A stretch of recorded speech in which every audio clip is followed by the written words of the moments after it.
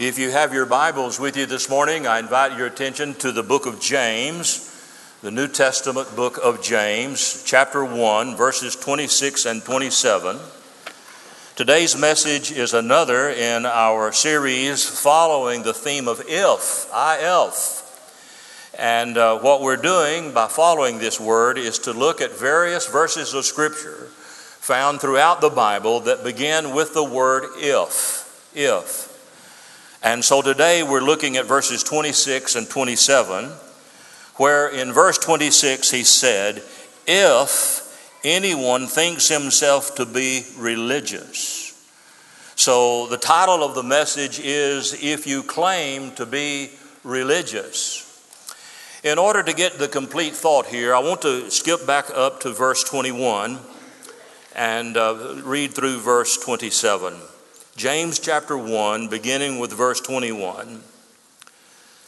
Therefore, putting aside all filthiness and all that remains of wickedness, in humility receive the word implanted, which is able to save your souls. Now, I might stop here and give a word of explanation about the book of James. James is a book of wisdom. It is to the New Testament what the book of Proverbs is to the Old Testament. In the Old Testament, you have the Psalms and the Proverbs. The Psalms tell us how to get along with the Lord. The Proverbs tell us how to get along with one another. So you have the vertical and the horizontal. So in the book of James, you have the practical side of Christianity. James, in his book, is not telling us how to be saved. We already, and it is implied in the writing of this book, that we understood that we're not saved by what we do. We're not saved by good works. We are saved by grace through faith, that not of ourselves. It is a gift from God, not of works, lest anyone should boast.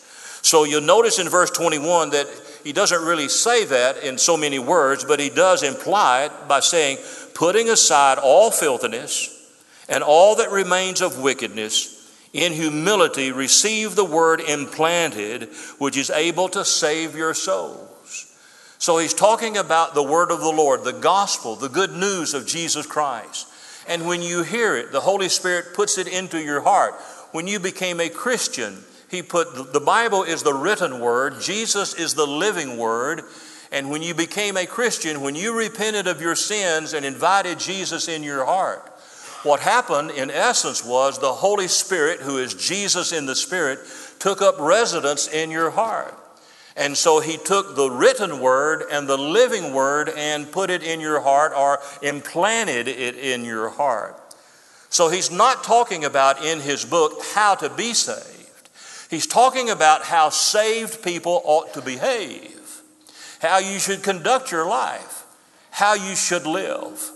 And it begins by implanting Christ and his word in our hearts. Thy word have I hid in my heart, the psalmist said, that I may not sin against God.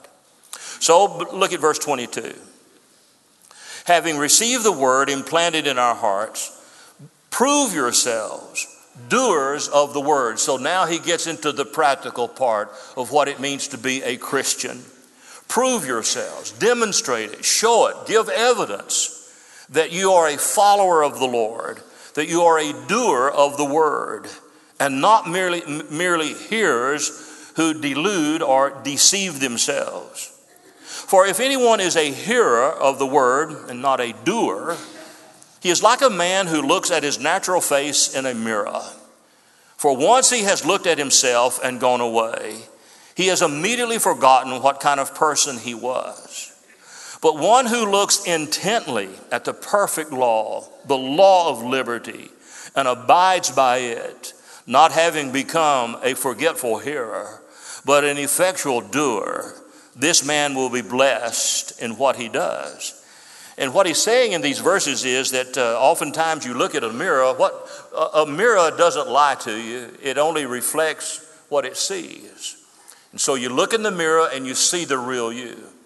And he's using the example of looking in a mirror to illustrate of how one looks in the Word. When you look in the Word, when you read the Word of God, It's like looking into a mirror. Hasn't there been times in your life that you would read a verse of Scripture and the Holy Spirit would just touch your heart and convict you, and you would say to yourself, well, that describes me. That's me right there. This is me. This is the way I am. And the Word of God reveals the true you. And this is what he's saying here. You look into the Word of the Lord, and you don't forget it. You are a doer of the Word as well. So look at verse 26. If anyone thinks himself to be religious and yet does not bridle his tongue, but deceives his own heart, this man's religion is worthless. Pure and undefiled religion in the sight of our God and Father is this: to visit orphans and widows in their distress, and to keep oneself unstained or unspotted by the world. To a lot of people, the dullest word in the English language is religion.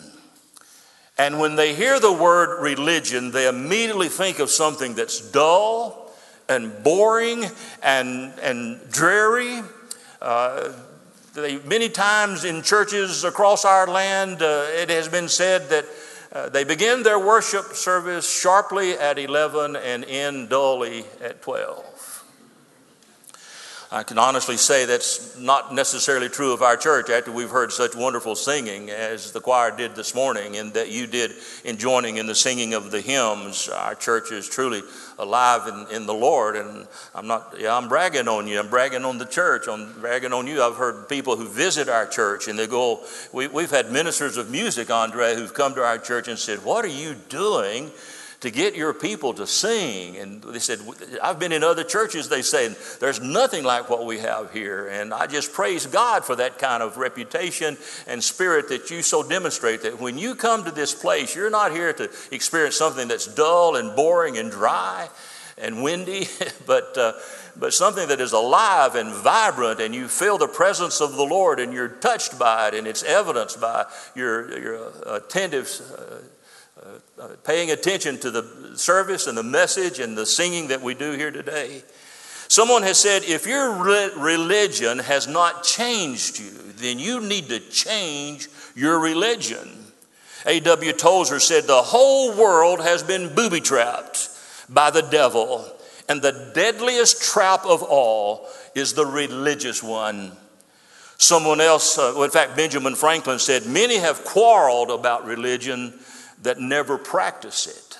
We have all kinds of opinions about religion and church, but nowhere in the Bible are we told to go into all the world and preach religion. We're to go into the world and preach Christ, preach Jesus. An example of this is Philip. Take your Bibles, keep your place here at James, but turn back to the book of Acts. The 8th chapter of the book of Acts. The Lord has gone back to heaven. Pentecost has taken place. The Holy Spirit has been sent. And the disciples, filled with the Spirit of the Lord, are scattered throughout the area.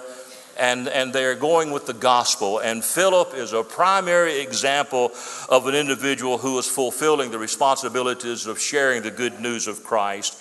In the book of Acts chapter 8, look at verse 4. Acts chapter 8 and verse 4.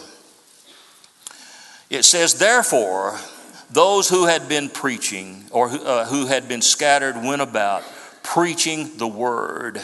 Verse 5. Philip went down to the city of Samaria and began proclaiming Christ to them. So he didn't go down to Samaria to talk to them about the Baptist church.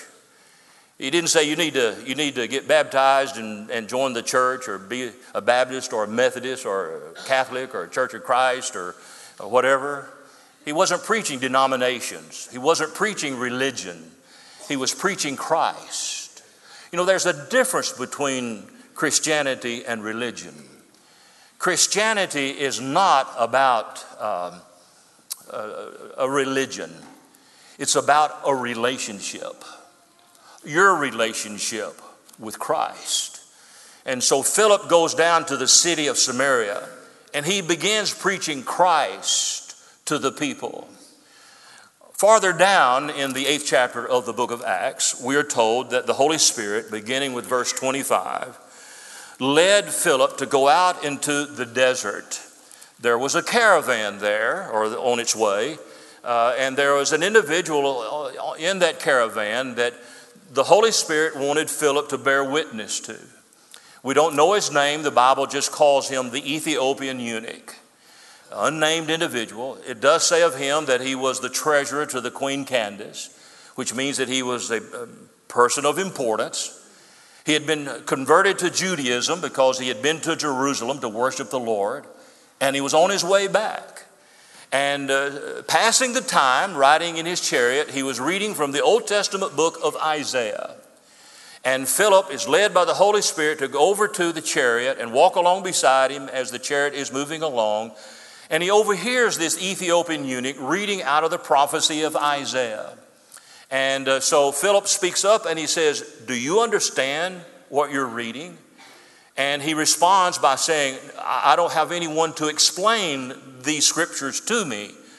So at the eunuch's invitation, Philip gets up into the chariot, and it says that he begins in the same place that the eunuch was reading from, and preached unto him Jesus. Look at it in Acts chapter 8, beginning with verse 34. The eunuch answered Philip and said, "Please tell me, of whom does the prophet say this? Of himself or of someone else?" In other words, is Isaiah reading about himself or is he reading about somebody else? And so in verse 35 it says, Philip opened his mouth, and beginning from the scriptures, he preached Jesus to him. So he didn't preach religion to him. He preached Jesus to him. He talked to him about Jesus. And there is a difference then between Christianity and religions. Christianity is not a religion. It is a relationship to the living Christ. With this then as kind of a foundation for us, let's briefly look at two major things that are outlined for you on your bulletin. I want us to look briefly at the marks of a false religion and the marks of a true religion, or a pure and unspotted and undefiled religion, as James refers to it. So there are three marks of a false religion that James refers to in these verses of Scripture in James chapter 1. The first mark of a false religion is that it is hypocritical. It is hypocritical. Look at verse 26, James chapter 1 and verse 26. If anyone thinks himself to be religious.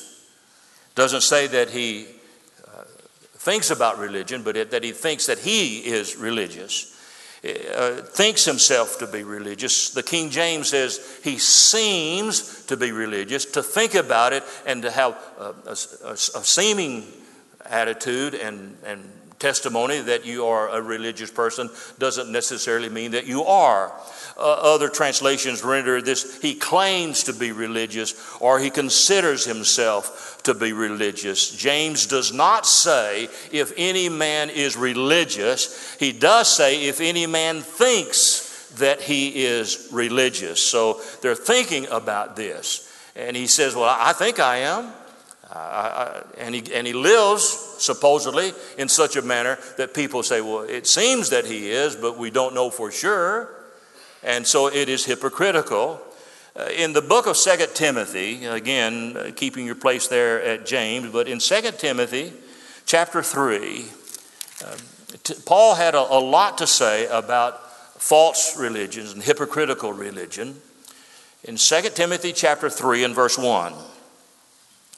But realize this, Paul wrote, that in the last days difficult times will come, terrible times will come, difficult times will come, and he describes them. Verse 2, for men will be lovers of self, lovers of money, boastful, arrogant, revilers, disobedient to parents, ungrateful, unholy, unloving, irreconcilable, malicious, gossips, without self-control, brutal, haters of good, treacherous, reckless, conceited, lovers of pleasure rather than lovers of self, of God, holding to what? Now notice verse 5. Holding to a form of godliness. And isn't that amazing? after all that the words that he's used to describe the kind of people that are going to be in existence at the end time before Christ returns, all of those words indicate anything but a child of God, but a believer in Christ. And yet he says in verse 5 that they hold a form of godliness. They pretend to be godly. They have a form of godliness. They think they're godly, and yet their lives are that of an atheist. And a lot of people professing to know Christ, and yet their lives don't back it up. And practically they are atheists. They are living as though God did not exist. They are living as though it doesn't matter whether I'm a follower of him or not. I've got religion attached to my name, and it is hypocritical. In the book of Revelation, chapter 3 and verse 1, there's a church by the name of Sardis. The Holy Spirit led John to write the words of Jesus and said of the church at Sardis, you have a reputation to be alive, but you are dead. So although they had that reputation in the community by their lifestyle, they were anything but alive in Christ. And so their religion was hypocritical. Jesus talked about hypocrites over in the Sermon on the Mount when he talked about people who stand on the corner and pray out loud and do all their gestures so that people can see them and say, well, but look at that person, how religious they are. Look, he's praying, he's moving his beads, he's doing all of these things, twirling his little circle there and chanting to the Lord. Jesus said they have their reward. And that's all they'll ever get is the praise and recognition of men. But you, when you pray, don't you be hypocritical like that. Don't you do a show so people can see what you're doing. You go to your closet. You go to somewhere private and personal, just between you and the Lord. And there in secrecy, you pour your heart out to God. And he who sees you in secrecy will reward you openly. Don't be hypocritical. Now, of all the things that Jesus condemned, the most severe criticism and condemnation that people received for the sins that they were committed was hypocrisy. Hypocrisy. And if you would, take your Bibles and turn to Matthew chapter 23. Matthew chapter 23. I hope you brought your Bibles with you. Anytime you come to the Lord's house, you bring God's Word with you, okay? Bring the whole Bible. Don't just bring the New Testament. You wouldn't go anywhere half dressed, would you? You come fully clothed, the entire Word from Genesis to Revelation. But in Matthew 23, 8 different times, Jesus pronounced it a woe upon those hypocrites. And he called them hypocrites.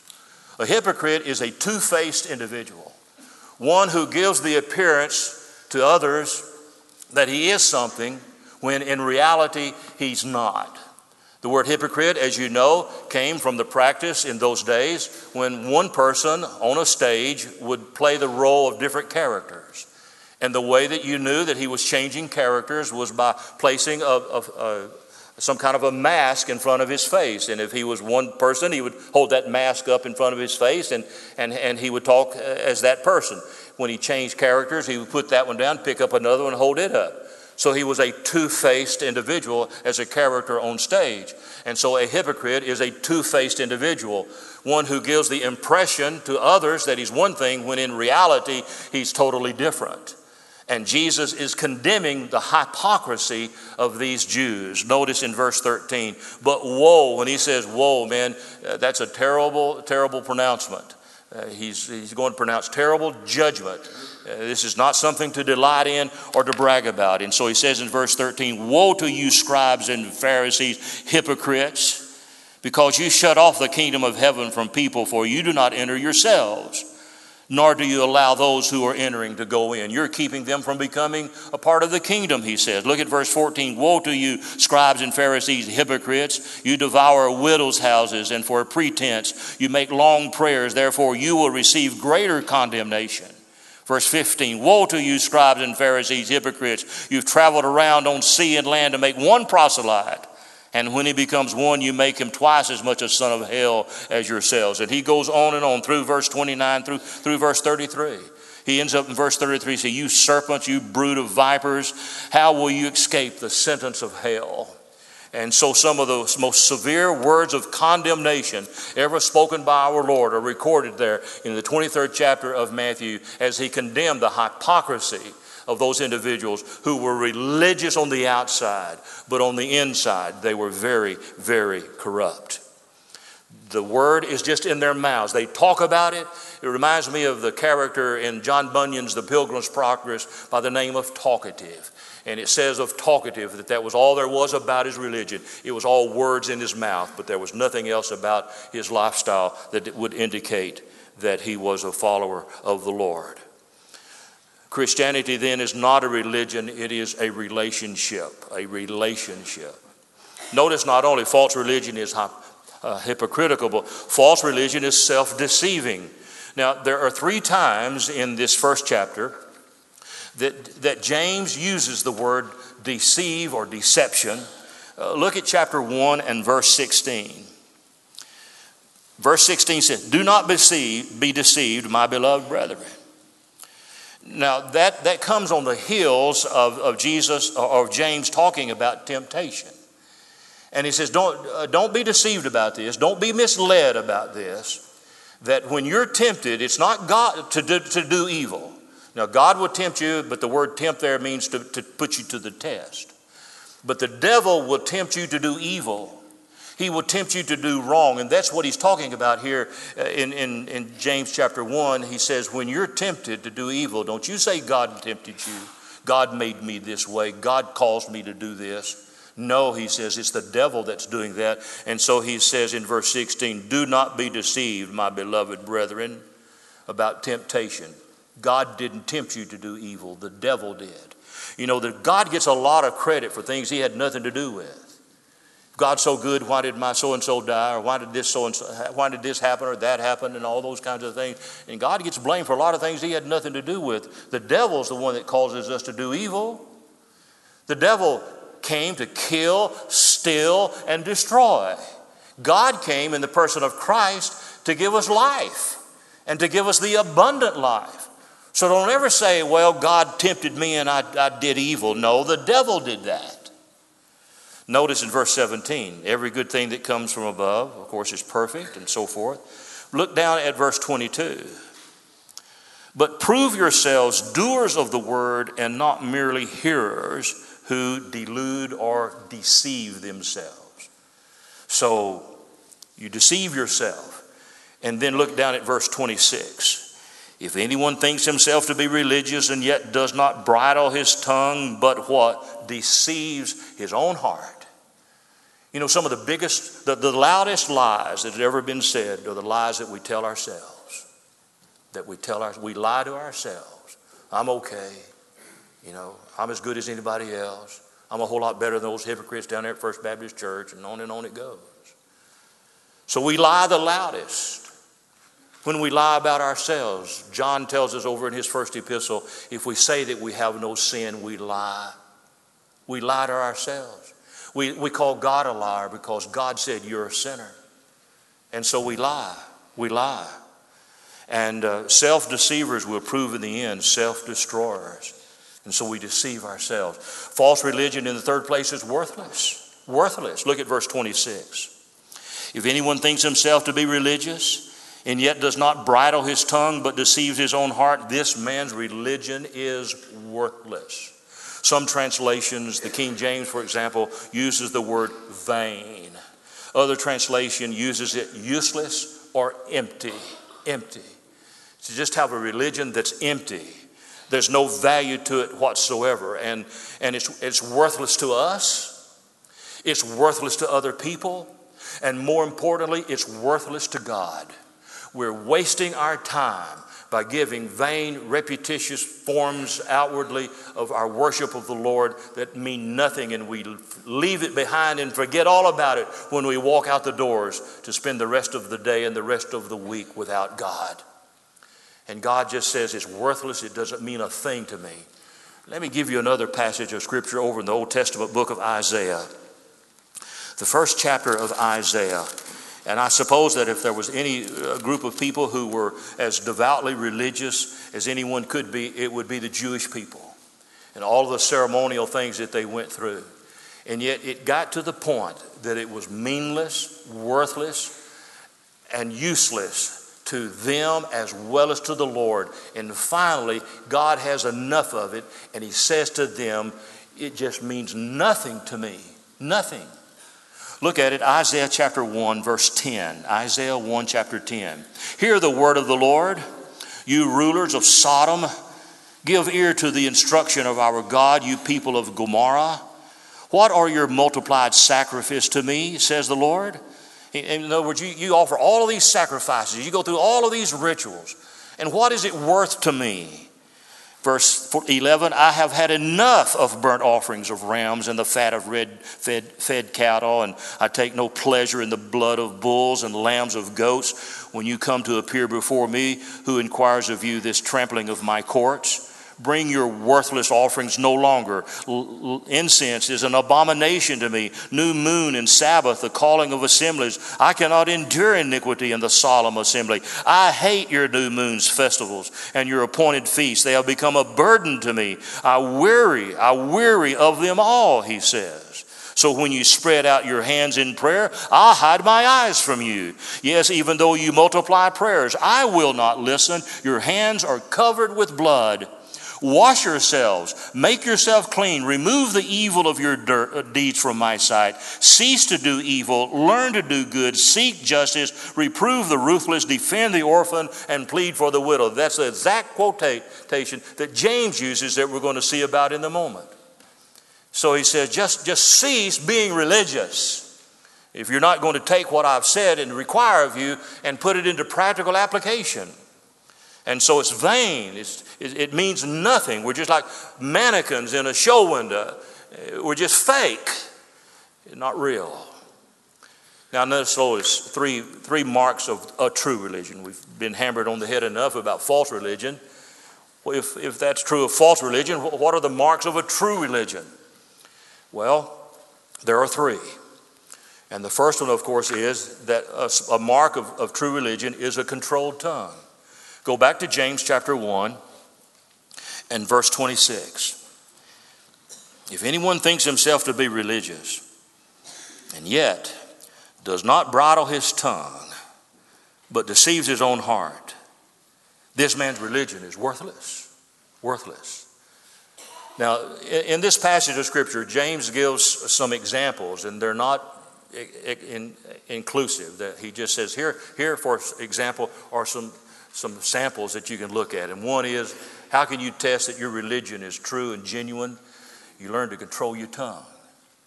Control your tongue. Mistakenly, one little kid misunderstood the words about spreading the gospel, and he says, go ye therefore and spread the gossip. No, we don't spread gossip. We spread the good news. We spread the gospel. And so you do this by a controlled tongue. A controlled tongue is the barometer of your maturity. Can you control your tongue? It's impossible yourself. James talks about this. James, in the 3rd chapter of his epistle, if you were to go on and read chapter 3, not now but later, he talks about how it's impossible for you to control your tongue by your own initiative. He says it's just you need a horse, for example, strong, and yet it's controlled how? By putting a bit in its mouth and controlled by the bit and the reins that the rider sits in the saddle. And you can control a horse with a little bit in the mouth. A ship sailing through the ocean, as huge as it is controlled and driven and directed by a little device underneath there. And it takes you to the right or to the left or up or forward, whatever. A huge ship by a little rudder. That's all it takes to control it. He says an uncontrolled tongue is like a wildfire. How does a wildfire begin? By just a little match, by a little spark. It doesn't take a huge flame to get a wildfire started. Just a little spark and it'll do it. And he says your tongue is that way. And once it sets on fire, it just consumes the whole person. And so it's something that you cannot control, so you have to turn it over to someone who can, and that someone is the Lord Jesus Christ. Don't be like the lady who came forward during the invitation and said, Pastor, I need to place my tongue on the altar. And he said, you can't do that. She said, why? Because the altar's not long enough. How long is your tongue? You wag your tongue and you tell tales and you spread gossip and things that are not true, and you're malicious with your tongue, and you can be hateful and hurtful to the people the way you use your tongue and the speech that comes out of your mouth. And James says, here's an example of real religion, that you turn your tongue over to the Lord and you let Him control it. It's a mark of maturity in your faith. That's how you know. Not only a controlled tongue, but he also says a compassionate heart. A compassionate heart. Look at verse 27. Pure, undefiled religion in the sight of our God. Now notice, oftentimes I have overlooked those words, but they are just as important, if not more so, than the others. But notice he says, in the sight of our God and Father. So you're not living your life to please other people. You're living your life to please the Lord. And that whether your life is pleasing or displeasing to Him, it doesn't matter. He sees you. He knows what's going on in your life. He sees what you do. He hears what you say. He sees where you go. In the sight of God and the Father. And he says, if you want to know what pleases the Father, here's an example of it. Visit the orphan and the widow. Now, he's not limiting it to those two things. The J.B. Phillips paraphrase of the New Testament says, here are some examples that you should follow. And so it's not an exhaustive list, but he just names two. Visit the orphan and visit the widow. Now, a visit is not just a knock on the door and going and say, how you doing? Good to see you. Goodbye. It's not just a friendly visit. The word visit here means that you go to this individual. The word actually can be translated to inspect. And you're not there to spy on them, but you're there to see what the needs are. What is the now? Of course, in these days when James wrote this, there weren't orphanages like we have today, but that still doesn't exempt us from taking care of the orphans.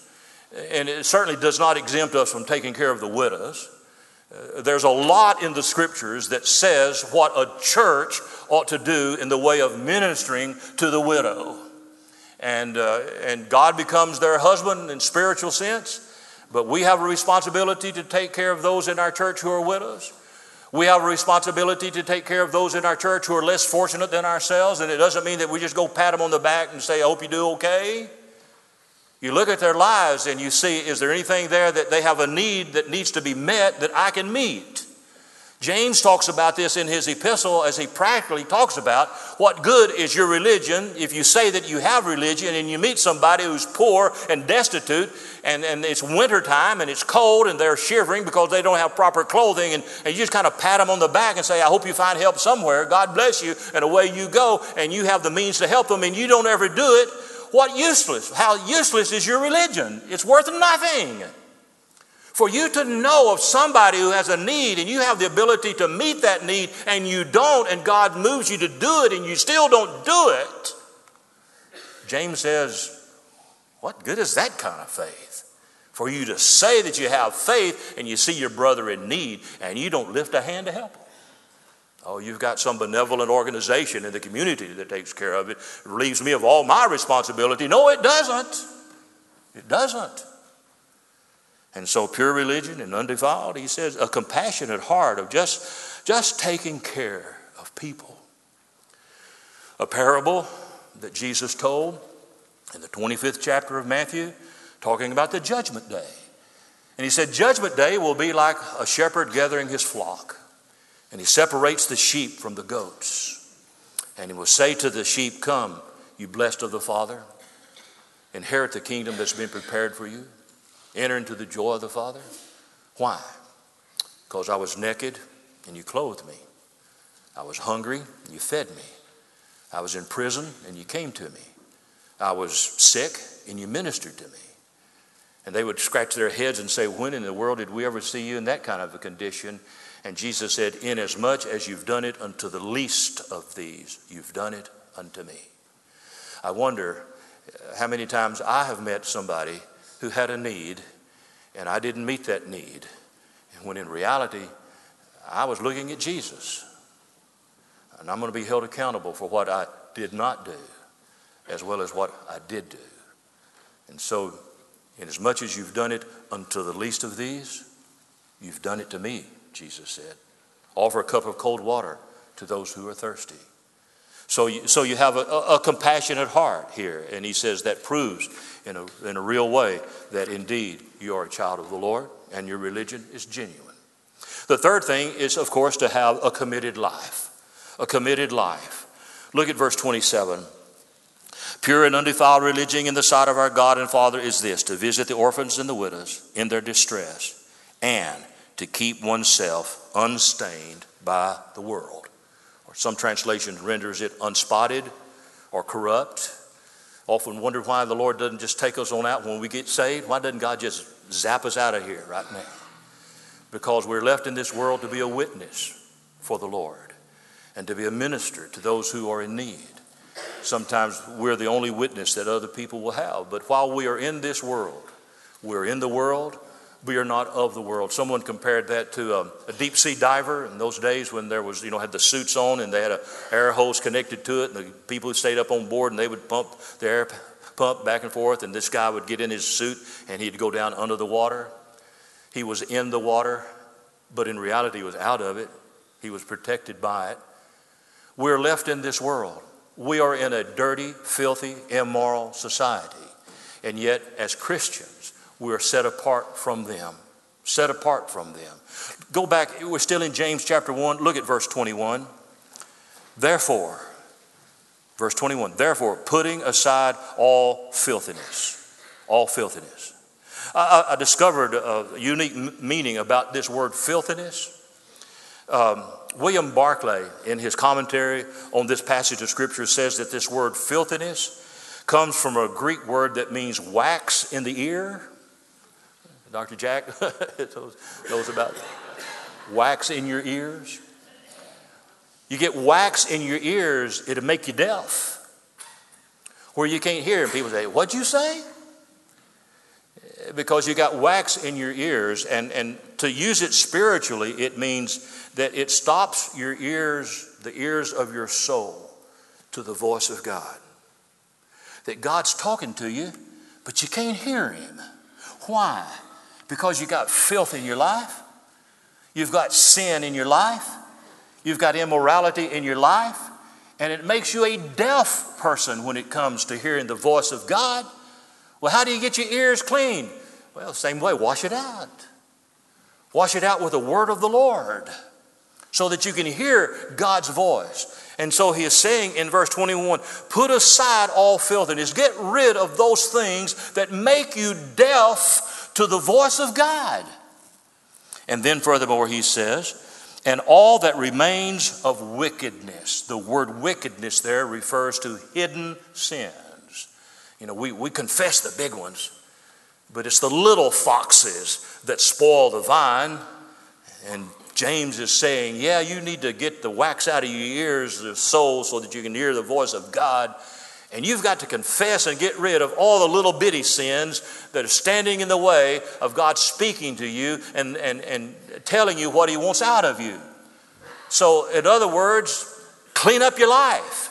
Repent of the sins. Ask the Lord Jesus to wash away your sins and make you clean and decent and pure before the Lord. And this then are the three marks of a real, genuine religion. So we need to examine ourselves. We need to know. We need to make sure that we are children of God. Do you have the evidence in your life to prove that you're a child of God? Is there anything other than the words that come out of your mouth that back up your confession of faith that you are a child of God, and you can look at the way I live? And again, we're not conducting ourselves in a way that we want people to brag on us. You remember what Jesus said, let your light so shine before men that they may see your what? Good works. And do what? Brag on you? No. That they may see your good works and what? Glorify your Father who is in heaven. That's what being a Christian is all about. It's not just being saved from the flames of hell. That's a byproduct. God saves you so that you can bring glory to Him. To Him. Is your life doing that? The way you speak, the things that you say, what you listen to, how you behave? Are you living a separated life? What kind of religion do you have? Is it a true or a false one? Is it gold or is it brass? And what does God think about it? Because He says here that in the sight of God and our Father, when God looks at you, what does He see? Is He pleased with your life? Is it the final test of being committed to the Father, loving Him and serving Him every day? Let's bow together.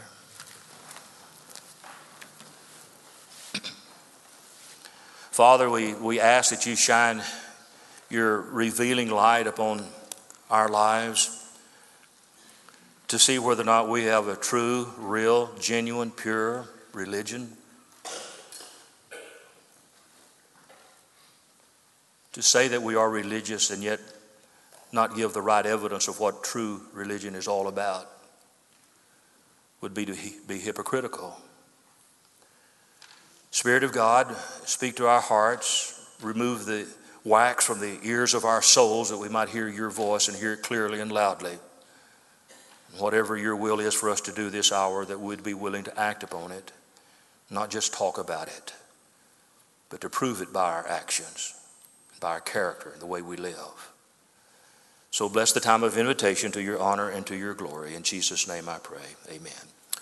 Would you stand with me, please? And if God is speaking to your heart today to make a decision public, you please come forward.